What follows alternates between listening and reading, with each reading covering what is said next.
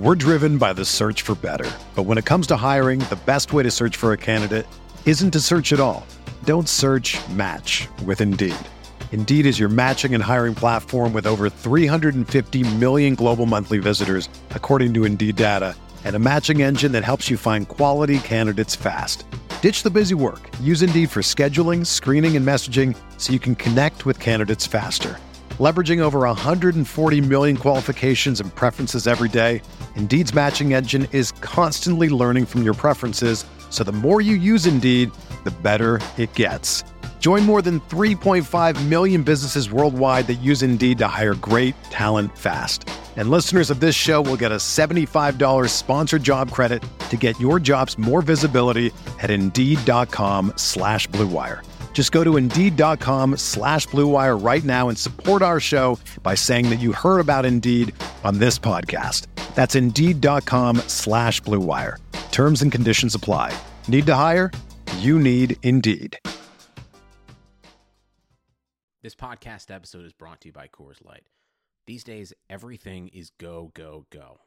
It's nonstop hustle all the time. Work, friends, family, expect you to be on 24/7. Well, sometimes you just need to reach for a Coors Light because it's made to chill. Coors Light is cold lagered, cold filtered, and cold packaged. It's as crisp and refreshing as the Colorado Rockies. It is literally made to chill.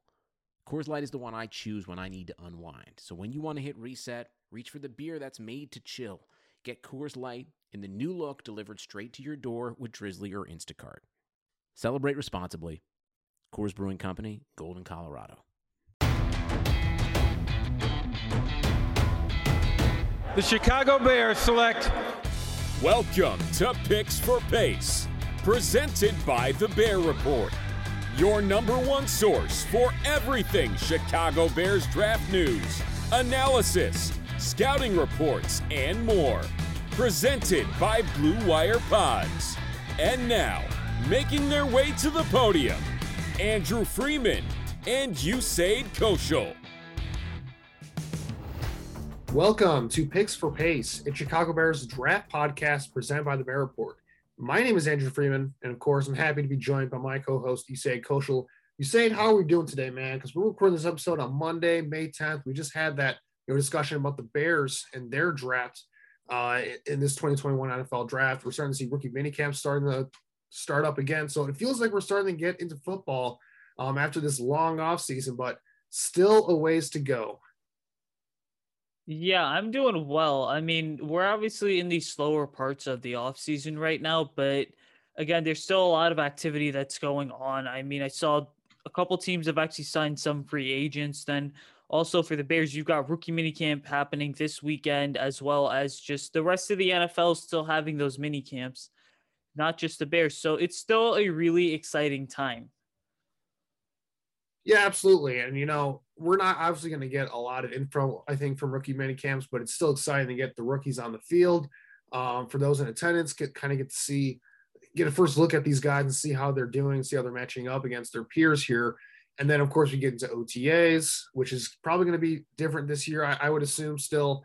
We know the NFLPA is probably not looking forward to having their players at these OTAs if they don't need to be with – still COVID and everything going on there. And, again, it's going to be a little bit different than a normal offseason, but it's exciting that we're getting to that point of the season. But like you said, it's definitely going to be very slow. There still are quite a few free agents available. So maybe we see some moves here and there throughout the months here. But I think until we get into late June, early August here, it's going to be pretty slow as a whole. But that gives us a lot of time to reflect on this offseason and where the Bears are at with things. And I think that starts with continuing to go over this draft. And so you said what we were going to be doing for this episode is going over the 2020 NFL draft, our draft grades for the rest of the NFC North. We did that in our last episode, the Bears going over their draft, grading each pick, grading the draft as a whole. We're going to be doing something a little bit similar to that for the other teams in the NFC North, to kind of give Bears fans an idea of what our thoughts were for how the other teams did, the Bears opposition here. We won't go, I don't think, as in-depth on this one, but just to get a little breakdown here for some of the main picks and what our thoughts were as a whole, I think that's a good thing for, I think, Bears fans to kind of get a gist of what is going on there. So you say, without a further ado, I say we just get right into this thing here and start off with the Detroit Lions, who, have themselves a pretty good draft, in my opinion. I'll just go over the picks here as a whole, and then we can kind of discuss it from there. So with the first pick for the Lions there at 7th overall, there's a lot of, intrigue about would they trade down with this pick? Would they take a quarterback here with Jared Goff as really the main quarterback on the roster here? How committed are they to Jared Goff? Justin Fields fell into their lap here, but who also fell in their lap here was Penei Sewell, offensive tackle out of Oregon, the best tackle prospect in this draft class, arguably the best prospect overall in this draft class, depending on who you ask. And they decided to go in that direction there. And then the second round, they decided to go defensive tackle on day 2 here with 2 picks here in the second and third round, getting Levi Onwuzurike, defensive lineman out of Washington, and then Alan McNeil, defensive lineman out of NC State. They also had another third-round pick from the Rams trade they made for in the Matthew Stafford deal. With that pick at 101 overall, they got a cornerback, Ifeatu Melifonwu, there at that portion of the draft. And then the fourth round, they got their wide receiver, which was their biggest need, in my opinion, getting Amon-Ra St. Brown at 112 overall in the fourth round, wide receiver out of USC. And then the very next pick, they got Derek Barnes, linebacker out of Purdue. They made a trade up here to get that pick there. And then in the 7th round there, as a result of that trade up, they also had to pick here Jamar Jefferson, running back out of Oregon State, at 257 overall. So you say it, I'll start with you. What are your main takeaways from this draft, and what draft selections do you like or dislike for the Lions here with their first draft here with their new regime? My biggest takeaway is that they're investing in the trenches. I think if you look at those first 3 picks, obviously all guys that are either on the offensive line or the defensive line. Sewell, you look at as the best pick. Yes, he fell to 7th overall. A lot of people thought he was not going to slip that far because a lot of people thought that maybe Miami or Cincinnati were going to scoop him up. But those 2 teams went the direction of wide receiver. When you look at Sewell, the Lions just went ahead and restructured Jared Goff's contract. They created $15 million in cap space, so they're committed to building around him for the next couple of years, because I believe he's under contract until the 2024 season. Adding Sewell gives them a really good left tackle. And then you look at Levi Onwuzurike, I'm so sorry I butchered his name, as well as Alim McNeil. Head coach Dan Campbell talked about, hey, listen, we're going to beat people's knees off. He's made some sort of comment like that. They're trying to go ahead and change their offensive philosophy, their just football philosophy in Detroit in general, by imposing their will at the line of scrimmage. Then you look at the quarterback, Melifonwu. He is a player that a lot of people had at cornerback, some people had at safety. I think he's a hybrid defender that can kind of play wherever. And if you look at defensive coordinator Aaron Glenn, he really values those types of players. Amon-Ra St. Brown right there in round 4, that was probably, you could argue, one of the biggest steals of the draft. I personally had St. Brown going as a slot wide receiver in either late round 2, early round 3. He slipped to round 4. I think that's going to be another really productive weapon. And the Lions, they need weapons because they just lost Kenny Golladay. I mean, Marvin Jones is getting older. TJ Hawkinson, your tight end, is pretty good. He's a former first-round pick. But then you look at the rest of this draft class. Derek Barnes from Purdue, okay, not necessarily a terrible pick. That's just a player that is going to be kind of a rotational guy. You hope he develops into a starter, but my ceiling for Barnes when watching him throughout this pre-draft process was rotational guy. And then Jamar Jefferson, a running back that I think is just there for depth because they're going all in on DeAndre Swift. Yeah, you mentioned toughness is a thing that the Lions were trying to build with this draft here. I think that the quote from their new head coach here, name is escaping me for some reason, but biting off kneecaps, I think was the quote that he had in his first presser. You can kind of see that from, like you said, from where they were focused on this draft, building up the trenches here. You look at, again, Sewell, he's a guy, very athletic on the move, a great run blocker. You know, he's going to add a lot there. You add to what they already have in the offensive line. They just extended Frank Ragnow at center. They have Taylor Decker at left tackle. So it'll be interesting to see what they do with that tackle situation, because do they put Sewell at left tackle and move Decker to right tackle? Do they keep Decker at left tackle and put Sewell at right tackle? Very interesting there to see what they'll do at that spot. You know, we'll see what happens there. But Yeah, I think adding toughness was the main draw of this draft. Now, if there is something to criticize here, and I'll point out here, I do feel like they should have addressed wide receiver earlier in this draft. Now, Amon-Ra St. Brown was a great value for them in the fourth round. I agree. He's one of the biggest steals in this draft class, especially for where they got him, what role he'll fill. But I mean, looking at this wide receiver depth chart, they lost Kenny Golladay in the offseason. They lost Marvin Jones in the offseason. They lost Danny Amendola in the offseason, although he's getting up there in age. So, what's the loss there? But looking at this thing here, you have Tyrell Williams. Here's your number one. It looks like here Quintus Cephas will probably slide in as a number two. It's just not a very talented group overall. And you have Amon-Ra St. Brown, who can probably contribute there, get on the field right away. But there's not a lot of upside there. And if you're a guy like, it seems like they're building around Jared Goff here, at least for the next year or two here. It seems like they're committed to him as they start this rebuild. Jared Goff's a guy that needs weapons to succeed. I know protecting him is key as well, and that's what they wanted to do with Penei Sewell, and I get that. But getting weapons for Jared Goff is extremely important because he is one of those quarterbacks in the NFL to where he is heavily reliant on the supporting cast. If you can get him good receivers, he can look pretty solid. But if not, it's going to be a struggle for him because he's not a guy that creates off schedule. He's not a guy who's going to extend plays for guys. He's kind of, a statue in the pocket there. So I thought that was kind of something that they missed in this draft, getting another wide receiver talent. But again, Amon-Ra St. Brown's good value in the fourth round there, so I can't complain about it too much, I would say. You mentioned Jared Goff needing a strong supporting cast. I think that he's not really, it's fair to question whether he's really set up for success in Detroit, because when we look at that 2018 Rams offense, I mean, everyone knows that was not Jared Goff. Jared Goff had a phenomenal year production-wise, but that was more so Todd Gurley, who I think had like 30 touchdowns from scrimmage, the running back, as well as Sean McVay manufacturing what was a really good Rams offense because they were like the number 2 scoring offense in the NFL that year. And now you have Jared Goff in Detroit. I mean, none of the playmakers that are on the Lions offense are of the caliber that the Rams had. And so you really have to wonder when you look at this, are they shifting towards, and that Rams offense was pass first, by the way, but when you look at this Lions offense, are they legitimately shifting towards something where they're actually going to run the ball more? Because you mentioned Sewell being a great run blocker. I mean, they have Frank Ragnow. They have Vitae, the offensive tackle that they signed last year in free agency.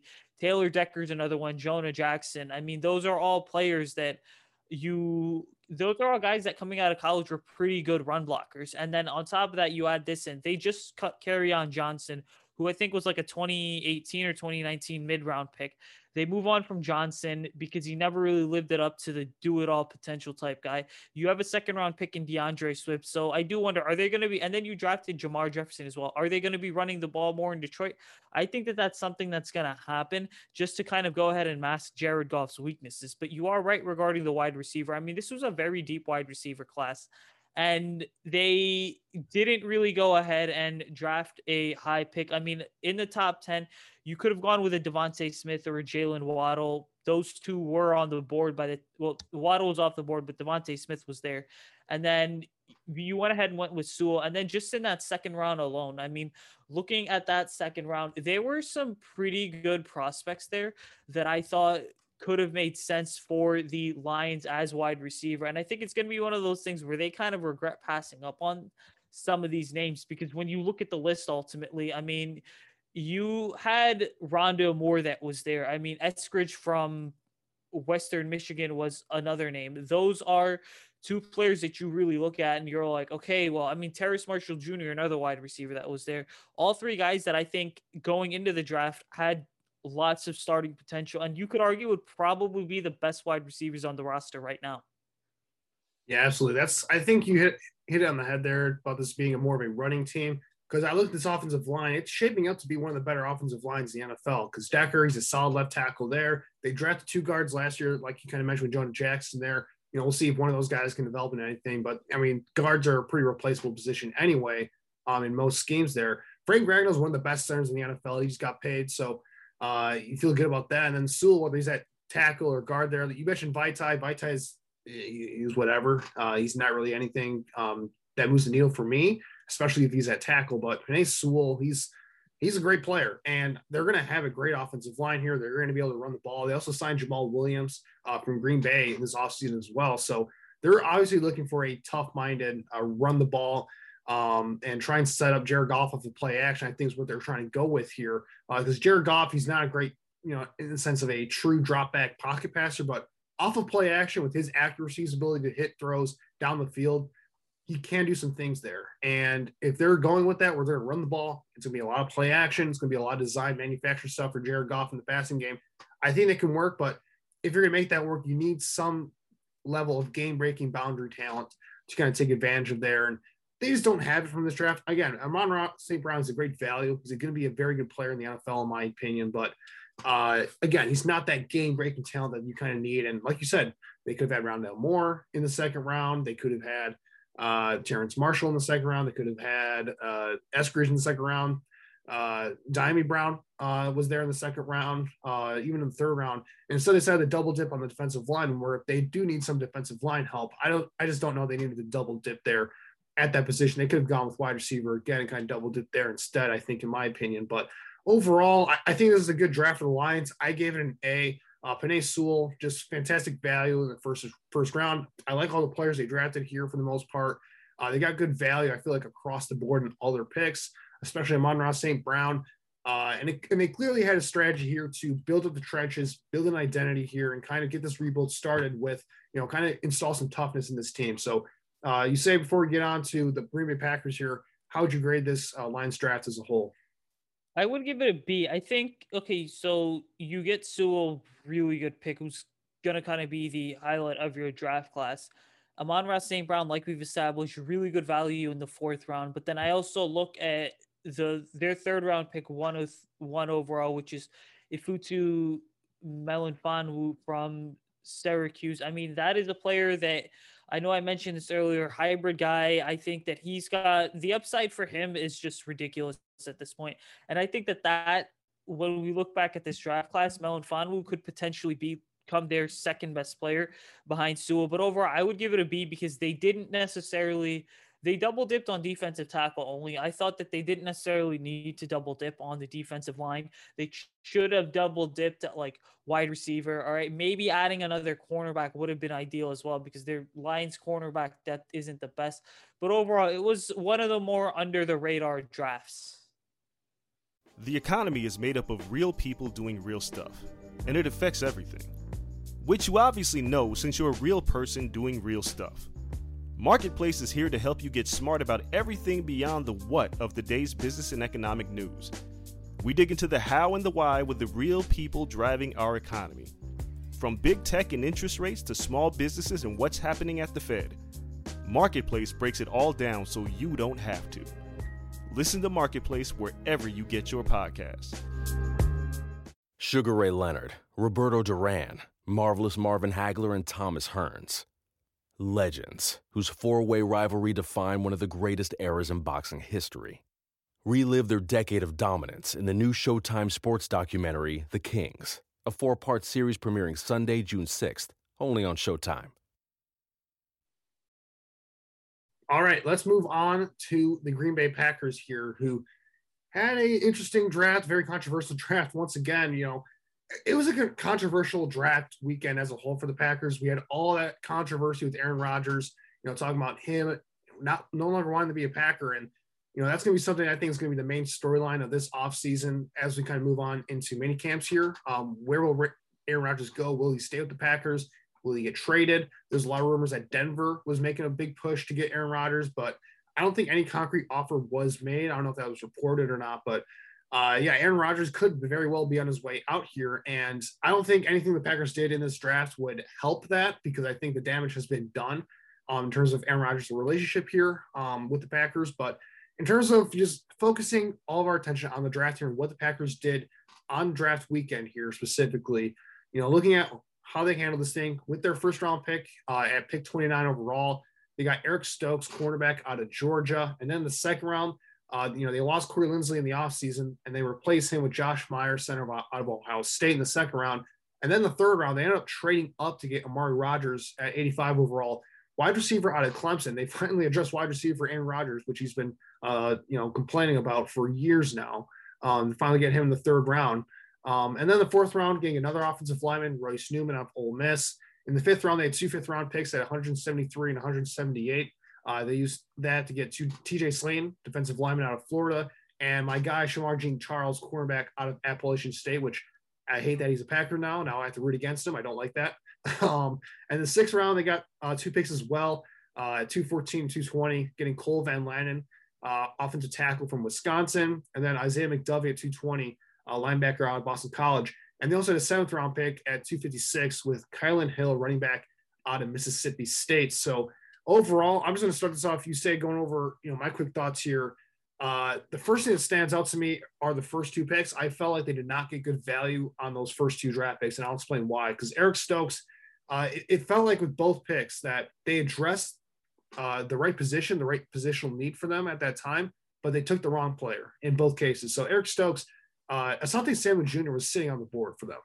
Asante Samuel Jr. was a first-round talent for me. Perfect scheme fit for what they want to do, kind of going to that too high safety defense from the Rams with their new defensive coordinator there. Asante Samuel is perfect for that defense.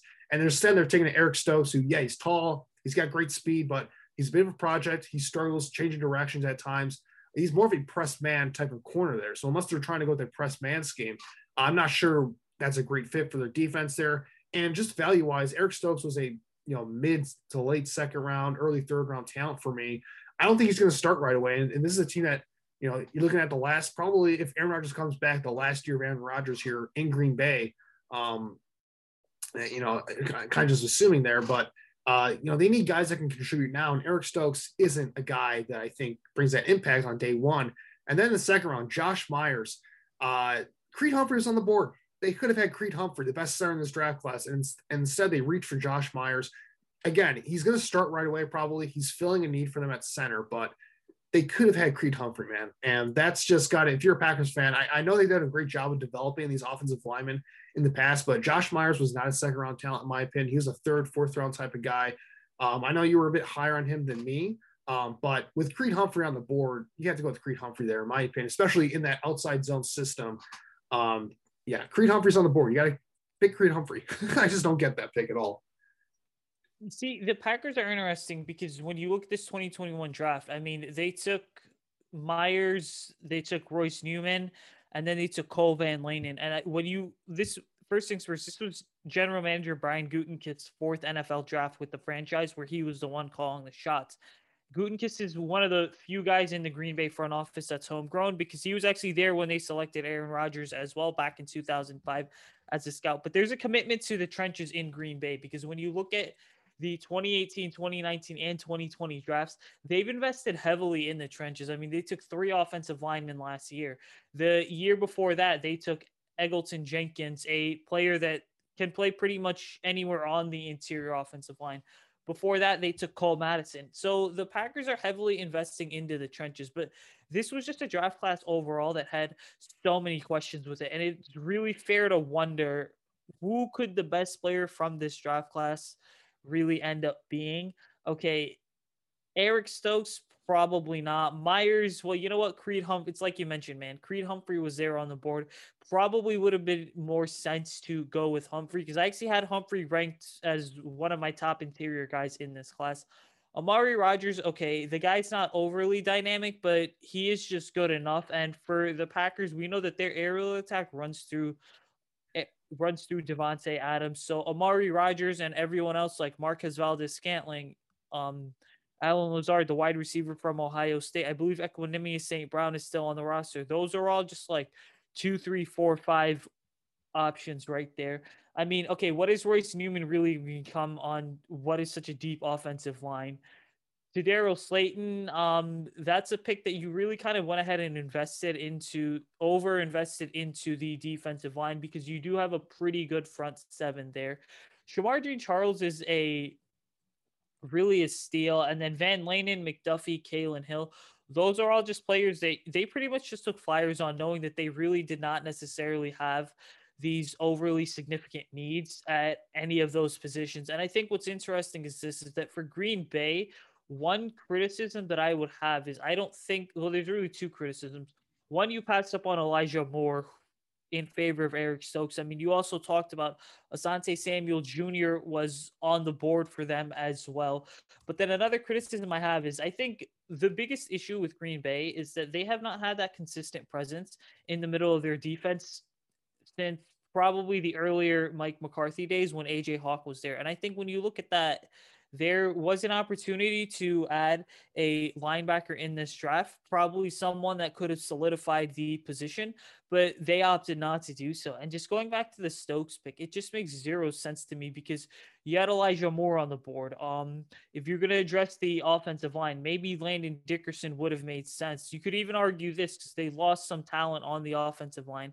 Offensive line's also getting older. I mean, why not go with a guy like Tevin Jenkins, for example? So really this draft class as a whole, when you look at it for the Packers, I mean, there wasn't really any thought process behind any of the guys that they drafted. Whereas compared to the last few years, you could have been like, okay, so it makes sense as to why they took Eggleton Jenkins. It makes sense as to why they took Jair Alexander and traded up for him in the first round. It makes sense as to why they invested in Rashawn Gary and Darnell Savage, because they needed, those were significant needs for them on the defensive side of the ball. But this one, man, there's just zero direction.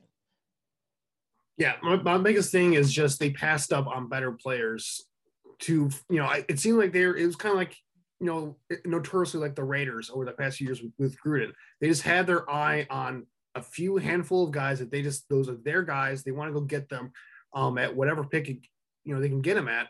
And they just passed up on better talented players to reach on those guys. And that's exactly what they did with Stokes and Myers. And again, I think Stokes and Myers both could be starters for them eventually and could be solid players, but they had a chance to get, like you said, instant impact. Even if they didn't go with Asante Samuel, which I thought they would or should have done in the first round. Like you said, Elijah Moore was on the board. Tevin Jenkins was on the board. You would have put in a right tackle right away. I mean, Green Bay is awesome with their offensive line. They could have had a dominant one once again with Tevin Jenkins there. And like you said, Landon Dickerson was on the board as well in the first round. So I just did not like their first few picks whatsoever. I'm not saying that as a Bears fan just to try and trash the Packers, even though it is fun to trash the Packers. But I mean, yeah, I just did not like their first two picks just from a objective process standpoint whatsoever. But I did like their Amari Rodgers pick in the third round. I felt like that was their best pick in this draft just because it was perfect value for him. They had the trade up to go get him, which is why, I would say that's an A pick for me, not an A plus though, because they had the trade up to get him. But I think they've been looking for that slot wide receiver for a long time. And Rodgers, he's one of the better slot wide receivers, pure slot wide receivers in this draft class. And in the third round there, that's good value for him. But yeah, some of these other picks on day three, I just did not get Royce Newman whatsoever. That was a total reach. I had him as like a 7th round talent. If anything, I felt like Cole Van Landen was the better pick, better player, and they got him in the 6th round. So I did not get that one at all. Like you said, they could have gone linebacker there. They could have gotten for another wide receiver there. Slayton was a bit of a reach for me. In fact, Shamar Jean-Charles was kind of – actually, Jean-Charles was probably good value right there for where they got him in the 5th round. I kind of saw him as like 5th, 6th round type of guy as well. But Slayton was a little bit of a reach for his positional value, what he brings to the table. But I will say this, I love their last two picks because it's a 6th and 7th round. So like, who cares at that point? Both these guys probably won't be making that much of an impact, but McDuffie, I feel like he can be an impactful player on special teams for them as a linebacker. I think he does have some physical upside to develop there. And then I love Kylan Hill for them. They need to get another another backup running back there, even though they do have Aaron Jones and AJ Dillon. Kylan Hill is a great pick in the 7th round because he's kind of perfect for what they want to do in terms of a guy that's, has good burst, explosive downhill, can break some tackles downhill in that outside zone system. Kind of a perfect fit there, but it kind of puts in it's like a good pick in the sense that, they got great value on that pick, but it's also an example of why you don't pay Aaron Jones like a ton of money like they did this offseason. And, because, you can find these running backs that like Kylan Hill in the 7th round, that are probably going to be, 85 to 90% as good as Aaron Jones for a fraction of the price. So overall, I like their last two picks and some of the stuff they did on day 3, but first 2 days were pretty rough for the Packers here. And for that's why I'm giving them a C overall. Again, I don't think it was a terrible draft because I do feel like some of the guys they got there will be able to contribute and start for them down the road here. But they just left a lot of meat on the bone here. They could have had a much better draft here, much more impactful draft here. and it just felt like they just left a lot of talent on the table here early in this draft. What are your thoughts on their overall draft here?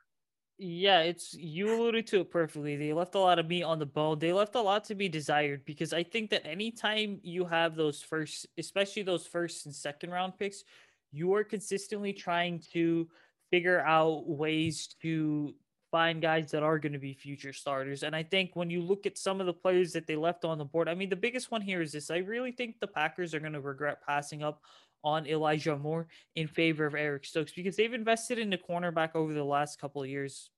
Alexander, Josh Jackson, I know Kevin King. They brought back Kevin King as well this offseason, but they are going to regret, I think, passing on Elijah Moore, because his skill set's a perfect complement for the wide receiver that is a caliber of Davante Adams, basically. I think that overall, when you look at it, I would give it a C as well, because you're right. There's not really any one or two prospects in this Packers draft class that you're like, okay, oh my God, those guys are going to be really good players. More so what it is the fact that they got a whole bunch of guys with good value. You hope that they turn into starters, but you're really not sure. At worst, they turn into depth players. This is really a draft class, if I were going to sum it up. You just hope for the best.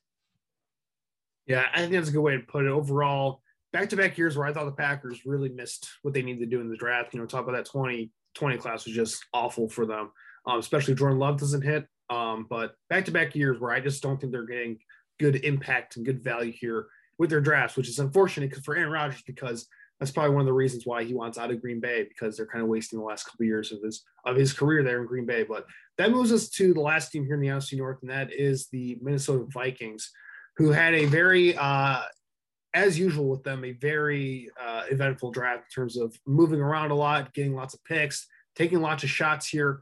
And that's what they do. So what they did here, they had originally, I think, the 14th pick in the draft, but they ended up trading down with the New York Jets here and got a lot of value with that trade down. They got the 23rd pick in the first round, and then they got pick 66 and 86 from the New York Jets, in that trade. And they ended up getting the guy that I thought they should have drafted at 14 anyway, and that was Christian Darrisaw, offensive tackle out of Virginia Tech. So they get him in the first round. And then they didn't have a pick until the third round because of the Yannick Ngakoue trade last year. So because of that, they get in the third round here at 66. They end up taking Kellen Mond, quarterback out of Texas A&M. Good value for him there. I thought that was probably the right spot for him to go. At 78, they had 4 third-round picks, so just a lot of shots here in day 2 here. At 78, they had Chaz Surratt, linebacker at UNC. At 86, Wyatt Davis, offensive guard out of Ohio State. And then 4 picks later at 90, they got Patrick Jones, defensive end out of Pittsburgh. And then look at all these picks. They had 3 fourth-round picks here. The first one at 119, I think, which is where they got from the Bears, if I'm right there, but I'd have to double check that. But they got running back out of Iowa State, Kene Nwangwu, running back there, had not a lot of production there in college, but he had just a ridiculous workout at his pro day. I think that's what kind of propelled him to be picked here. He's a very explosive runner. At 125, they got Cameron Bynum, cornerback out of California. At 134, Janarius Robinson, edge player out of Florida State. And then they had 2 fifth-round picks at 157 and 168.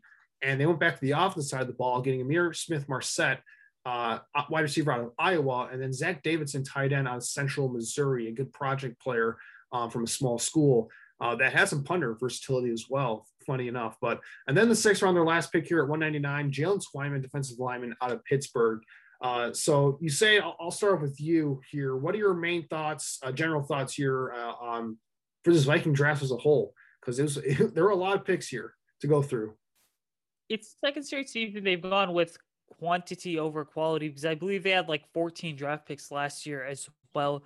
But what was different last year, and I think the moves that they had made last year feeds into this offseason as well, because the Vikings went through a bit of a transitional period last year. They, I think, traded away or released or just kind of got rid of, I think, 7 or 8 players that had been on the roster since the start of the Mike Zimmer era, all core guys and guys that were actually part of that 2017 NFC Championship run.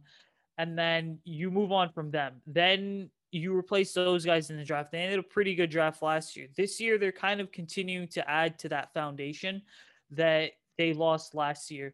I think that Darrisaw at 23rd overall was a major steal. A lot of people seem to have Darrisaw going within like the top 20 picks. They were fortunate enough to trade out of 14 and get him there while also getting some extra draft capital back. And then you look at Mon and Surratt. Okay, Mon was really your plan B at quarterback because everyone knew that the Vikings wanted Justin Fields. Courtney Cronin of ESPN Minnesota actually reported that they wanted Justin Fields first. So Mon's a fallback plan. You hope that he develops into something and you have time with him because you have Kirk Cousins under contract for 2 more seasons. Chad Surratt, linebacker. I think a guy that kind of slipped through the cracks in what was a pretty good linebacker class overall. Highly productive in college. I think he can translate that over the NFL. I thought another really good pick was Wyatt Davis from Ohio State, the guard. Really a powerful mauler in the run game. I think that he can play either left guard or right guard. Patrick Jones, the second, and then Nwangwu, the running back. Those I think are just 2 depth pieces. I think Mike Zimmer always likes to invest in the front 7. Mike Zimmer's also made it very clear. I want to be able to run the football more, take kind of a balanced approach. So that's why you're going with Nwangwu as just some insurance policy in case Dalvin Cook goes down. Same with the cornerback Cameron Bynum and Janarius Robinson. More depth right there. I think that the hidden gem of this Vikings draft class is that 5th round pick, 157 overall, Amir Smith-Marset, the wide receiver from Iowa. That is one of the players that I think is a sleeper because in the right offense, he brings speed. He brings some ideal size as well. He's like 6'2", 6'3". All right. Pretty good return skills as well. And then just a vertical threat overall. So I think that when you look at this Vikings draft class, they address a lot of needs, and that's what you're expected to do when you go with quantity over quality. But really, they not only did they hit on a lot of needs, they've also taken a couple project players that they have time to develop the right way that they think will be starters at some point down the road, maybe in another year or 2. Yeah, this is a classic Rick Spielman draft right here. Now, trading down the first round, getting a ton of picks late day 2, day 3, and just taking shots at positions and seeing what sticks because the draft they treat Minnesota like a crapshoot. Basically, they're trying to get as many picks as possible, trying to take as many swings as possible, and see what can work for them. That's what they've been doing throughout all of Rick Spielman's tenure here in Minnesota. And I agree. The Darrisaw, just the trade in general, and then get him at 23 was a home run for them. That was one of the best value picks in the entire draft, in my opinion, because he was a guy that was consistently being mocked in the top 15 before Minnesota, even like the top 13. Like the latest I saw him go in most mock drafts was at 13 to the Los Angeles Chargers. So I did not expect him to get past the Chargers there. They ended up taking Rashawn Slater at 13, and lo and behold, he's right there at 14. And the Vikings, to get him at 23 after trading down and getting some extra draft capital there, that great move for them. And then that basically what that did was they basically gave them a free swing at quarterback with Kellen Mond here, because Kellen Mond, I thought he was like a 3rd or 4th round talent. We talked about with him Montel. We talked about him with Montel in our pre-draft, preview show. But Kellen Mond is a guy that if you pick him in the right spot, he does have some physical upside to develop into something. I think he's going to like you said, he's going to a good situation for him because he can sit for a couple of years behind Kirk Cousins. He doesn't have any pressure to play right away. There are a lot of things for him to work on, but I think he's going to the right offense for him in terms of he's going to a lot of play action, a lot of boots, a lot of rollouts, a lot of like easy reads, a lot of manufactured offense off of play action, a lot of stuff where they can really emphasize his athleticism and arm strength to make throws down the field. So I think he's going to the good spot, perfect spot for him. He could develop into a starter on the line for them. That would not be surprising to me. I wasn't a huge fan of the Surratt or Patrick Jones picks in the 3rd round, but I will say that Wyatt Davis at 86 was a very good value. They pretty much fixed their offensive line, in my opinion, because they had probably the worst guard situation in the NFL last year. So what do you do here? You get Darrisaw, who's going to be starting from day 1 at left tackle. You already have Bradbury in there at center. You have Brian O'Neill at right tackle. He's one of the best right tackles in the NFL. They need to get that guard situation figured out. Well, you have Ezra Cleveland there, who they drafted last year in the 2nd round. He played a lot of guard last year. Maybe he develops a little bit. But Wyatt Davis, I think he's a safe starter at either guard spot, like you said. I think he's really going to fix that offensive line for them because that was their major weakness over the past few years. They just haven't had that pass protection to help protect Kirk Cousins there, especially in the interior. Wyatt Davis, he's very good in that aspect of things. And I will say, My favorite pick for them on day 3 is actually Zach Davison out of Central Missouri, just because one, I thought it was good value for where he was. I kind of thought of him to go, but he brings a lot to the table. He's an athletic receiving tight end that can split out wide into the slot and do a lot of things as a vertical threat as a tight end there. But he also can play punter as well. So if they need someone to like be a backup punter, essentially, he fills like 2 spots basically. So I thought that was a pretty fun pick for them. They got rid of Kyle Rudolph. They released him in the offseason, so they need some youth at that tight end spot along with Smith there. So I like that pick for them. Again, they got a lot of guys that are going to be projects here, but I think you look at here, the main takeaways for this Vikings draft: trading down, getting extra picks, fixing that offensive line, getting a free shot at a quarterback, and this just throwing darts at the defensive side of the ball, at the edge spot, at cornerback, on the offensive side of the ball, just taking shots there. So that's what they did here in Minnesota. I'm giving this draft an A. What kind of might hold them back, though, like you said, though, they were in on Justin Fields, and that's kind of known. So do you think that changes your grade a little bit, knowing that they could have been aggressive for Justin Fields in the first round there?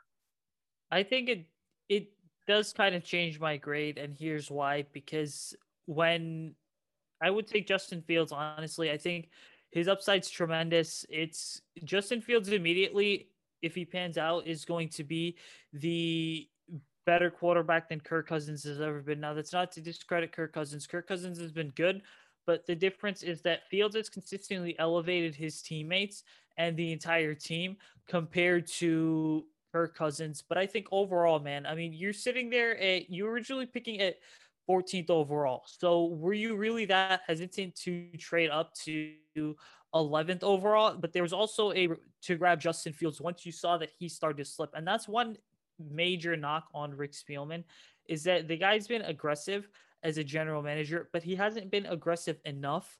And you really wonder, hey, what could have become of Minnesota's draft class, maybe if 4th rounders, but they had gotten Justin Fields, because you could have still had all those extra picks and then still figured out a way to navigate up for Justin Fields and still get a pretty good draft class in general. But yeah, it does change my grade a bit. But I would say overall, when you look at this draft class, right, I would give it a solid B, because Darrisaw, you're looking at this, right? You're looking at Darrisaw being your best player from this class overall. Smith-Marsette in the 5th round, that's going to be another guy that you hope really develops into a solid starter. I think he will, especially because he's going to be able to learn from Justin Jefferson as well as Adam Thielen. Okay, Kellen Mond, a bit of a project guy, so it's going to be a few years before we get a real read on him. But then Wyatt Davis, Chaz Surratt, I thought those were 2 really solid picks. So overall for the Vikings, I mean, if you come out of this draft with 4, potentially 5 starters, then I would bump their grade up to an A. But for right now, it kind of sits at a B, just because of the lack of willingness to be aggressive. And there were also reports that stated that Spielman didn't want to trade up for Justin Fields. He actually wanted to trade up for Rashawn Slater, but what happened is Slater ended up going to the Chargers 1 pick before. Yeah, it's interesting. I saw that report too. Basically, he was willing to trade up for Slater, but not for Justin Fields. So basically, if Justin Fields was on the board at 14, they would have taken him, but they weren't willing to trade up for him. So that made no sense to me. Like, if that's true, that just process-wise, that makes no sense, because obviously the quarterback is the most important position here. And if you have a chance to, if you value them that highly to where you think he's going to be your guy at the pick you're at, and if you can trade up for him within reason, like, why not just trade up and take the shot at the quarterback? So yeah, I think I can see that lowering the grade a little bit. I still think process-wise, in terms of trading down, getting all those picks and fixing the offensive line and where the value they got on some of these guys, that's where I gave them the A. I think they will get a few starters from this draft, especially Darrisaw. Could be a huge impact for that offensive line. But that kind of wraps up the grading part of this. But let's kind of conclude this, you say, by going over just our general thoughts about the NFC North as a whole. Looking back to this draft, what are your main takeaways from this draft?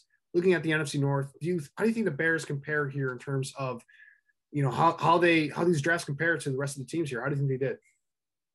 I mean, I think the Bears did better than any of these teams, and that's not me being a Bears fan as well as analyst. being a homer, but I think anytime you can get 2 top 20 players in Fields and Tevin Jenkins, how many other teams in the NFL can say that? Because that's not exclusive to just the Bears in the NFC North. When you look at everything that the Bears did, the Bears used this offseason to kind of correct and admit mistakes that they had made over the last couple of years. They added some depth. They added some high upside guys on day 3.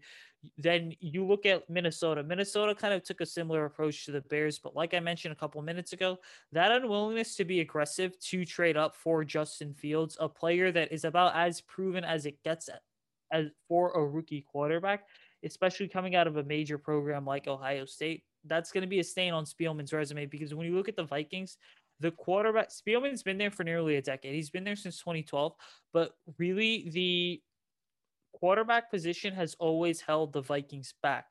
When you look at Green Bay, like we mentioned, absolutely zero rationale behind or reasoning behind anyone that they drafted. You hope that Stokes lives up to his potential. Then you have some other guys, Amari Rodgers, for example, Josh Myers, that you're going to roll the dice on. You hope that they develop into something. And then you have the Lions. Well, like I said, they built in the trenches. They seem to be committing more towards building the running game. Really, if I had to rank these draft classes, power ranking them, I would go the Bears at 1. And then I would go with the Vikings at 2nd overall, just because, again, they got Darius Slaughter-Steele, and they got a lot of guys with some high upside, some project players. Then the Lions at 3, as well as the Vikings at 4. Yeah, I would say that's how I'd rank them as well. I feel like the Bears did a nice, like you said, they got 2 top 20 players in this class in Fields and Jenkins. And ultimately, I feel like it comes down to if Fields develops like we think he will, if he becomes the guy that we think he can be in terms of that franchise quarterback, that top 10 game-changing, franchise-changing quarterback here, that's gonna be something we're gonna be talking about, I think, often in history here, because the Lions, they had a shot at Justin Fields because he fell right into their lap. And then the Vikings, like you said, they had that major discussion of, he was going to be their guy 14 if he fell to them. Why didn't they be more aggressive to trade up and secure their guy? Because getting that quarterback position is the most important thing here. So I'd say the Bears, they did well here in terms of getting 2 impactful players early in this draft. I do feel like the Vikings do have a little bit of an advantage in terms of volume, in terms of getting more guys I think will contribute. But like you said, that lack of aggressiveness, it's kind of hurt them at the quarterback position. And that's kind of been what's held Rick Spielman back. Rick Spielman's a great GM, I think. He's a very underrated GM. I think he gets a little too much flack, but if there's one thing to kind of criticize him for is he hasn't gotten the quarterback position right. And it's just a matter of he doesn't know when or how to take his shot to the quarterback position. It just feels like he's been, throwing darts at a wall, trying to get it right. And it just doesn't seem to be any rhyme or reason to how he addresses it. So that's really the biggest thing with Spielman there. But again, I'm happy as a Bears fan because that gets you Justin Fields here. So overall, I think the Bears did well here compared to the rest of these NFC North teams. We'll just see how it turns out when they actually hit the field. So you see, I think this is a good time to wrap up this episode here. Where can they follow you on Twitter and find your work? Yeah, guys, you can follow me on Twitter and as well as any other social media platform at Usaid Koshal. Check out my work on the Bear Report. I am going to be doing a couple series this summer in terms of writing articles. One of them is going to be about analyzing potential breakout candidates. One's going to be on rookie expectations. And then the third one's going to be on players on the Bears roster that need to bounce back in 2021. Keep an eye out for those throughout May and June. Yeah, absolutely. Make sure to follow us on Twitter at Picks for Pace as well. We'll be posting some updates on Twitter as well to go along with everything there. You can follow me on Twitter at AJFreeman25 and find my work at the Bear Report as well. I have a piece coming out this week. Should be out by the time I think this episode does air, but it's going to be on projecting the Bears depth chart for the 2021 season now that we're past the draft here. So that'll be a fun read that I'm putting together there. Also keep in mind, it might take a while. These might be spread out a little bit throughout the off season, throughout the summer, but some video projects, if you've been following any of my film breakdowns on YouTube for the Bear Report, I got some stuff from Justin Fields I hope to be coming out in the next week or two. And then Tevin Jenkins will be working on something for him as well. And then maybe if I can get some tape for some of these other guys, put together some of these day 3 guys as well to kind of give kind of a preview for these rookies as we get into training camp here. So overall, good stuff for the Bears here for this draft here. That kind of wraps up our NFC North discussion for this 2021 NFL draft. We're going to be doing some more stuff in regards to the draft in the next couple of weeks here. I'm just kind of recapping it. But overall, I think that wraps up our main conversation for the Bears. We might have a little bit of conversations here and there, recapping things, but we'll see how it goes. I want to thank our listeners once again for tuning in on all podcasting platforms, and make sure to keep up with us again next week, and we'll see you then. Bear down, Bears fans. Sugar Ray Leonard, Roberto Duran, Marvelous Marvin Hagler, and Thomas Hearns. Legends, whose four-way rivalry defined one of the greatest eras in boxing history. Relive their decade of dominance in the new Showtime sports documentary, The Kings, a 4-part series premiering Sunday, June 6th, only on Showtime. The headlines remind us daily, the world is a dangerous place. The elites in charge say everything's fine, stop noticing. But you know better. And your gut knows that time is short to prepare for a world that is 4 missed meals away from chaos. My Patriot Supply has helped over 3 million families become more self-reliant and is the company Americans trust to prepare. Go to MyPatriotSupply.com and secure their best-selling 3-month emergency food kits. Each contain delicious breakfasts, lunches, and dinners, averaging over 2,000 calories per day. Secure at least 1 food kit for each family member. For a limited time, save $200, plus get free shipping on all their Ready Hour 3-month emergency food kits. You're not ready if it's not Ready Hour Foods. My Patriot Supply also has solar-powered generators, water filtration units, biomass stoves, heirloom seeds, and critical survival gear. Shop MyPatriotSupply.com today. MyPatriotSupply.com.